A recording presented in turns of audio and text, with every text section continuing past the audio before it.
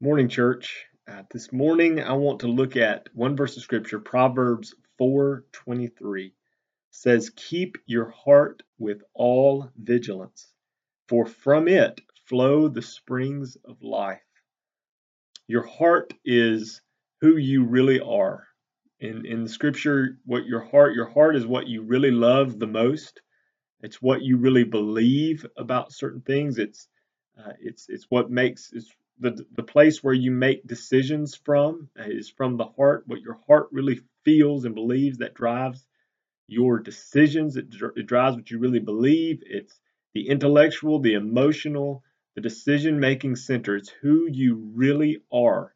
We use that word that way many times. I love you with all of my heart. I'm trusting in you with all of my heart. It's who you really are.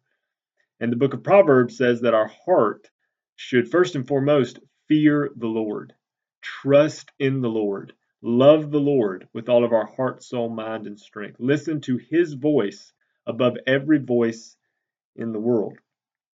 And this verse is telling us that if we're going to do that, if we're going to have wisdom, our heart has to fear the Lord. And if we're going to do that, then we have to keep our heart. The world tells us, follow your heart. You may have even used that motto before as kind of a life motto. Follow your heart. Just do whatever your heart tells you to do. This verse is telling you that you can't follow your heart. You have to lead your heart. You have to keep your heart. That word keep, as it's the word that comes from Genesis chapter 2, when God put Adam in the garden and he says, it's your job to keep the garden, to guard the garden, to cultivate it and to guard it. It's the same word that the priests use when it comes to the temple. The priests were to keep the temple, to guard the temple against evil influences that came in. So in the same way, our heart is to be anchored in the Lord and in his word, and we have to keep it because our heart naturally wants to drift away from the Lord. Our heart wants to love things in this world more than it loves God. Our hearts want to listen to voices in this world more than they listen to God. So we have to keep our heart with all vigilance, 24/7, guarding our heart. Now, how do we do that? Just a few verses earlier, in verses 20 and 21, it says, "My son, be attentive to my words. Incline your ear to my sayings. Let them not escape from your sight. Keep them within your heart." How do we guard our hearts? By the word. That's why we have this word. That's what he's doing in the book of Proverbs, is he's telling you, listen to me, listen to me.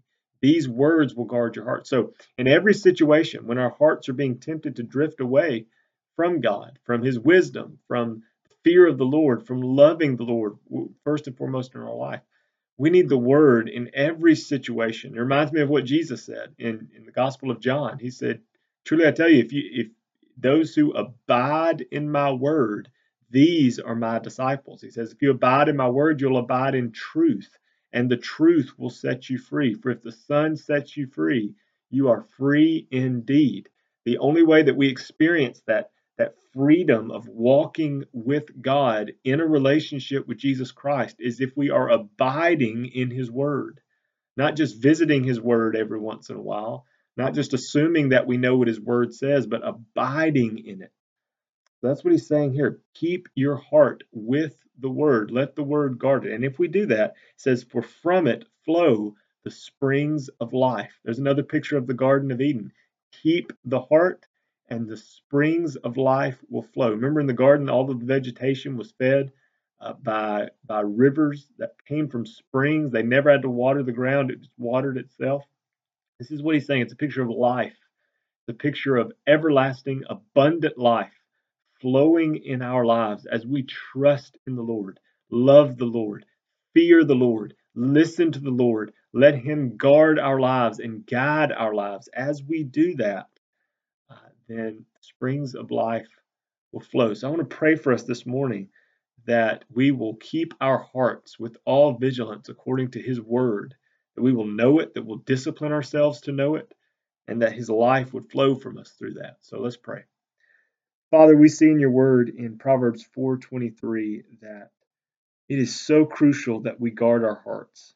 God, help us not to trust every inclination of our hearts. Well, God, I am so tempted. We are so tempted just to go with the flow and to do whatever comes natural to us. And Lord, that's the last thing we need to do. We need to listen to your word as it speaks to our hearts. So help us be a disciplined people that stay in your word. Help us to shape our lives around your word. Let your word have the weight in our lives that it's supposed to have. Penetrate our hearts with your word. And God, help us to do whatever it takes to memorize your word, to meditate on your word, to speak your word to each other, God, in community, so that we would help guard each other's hearts, so that in everything we would fear you, love you, trust you with all of our hearts, and that would drive our decisions. And Lord, as our hearts make decisions based in you, that the springs of life would flow in our lives as individuals, as families, and as a community. I ask these things in Jesus' awesome name. Amen.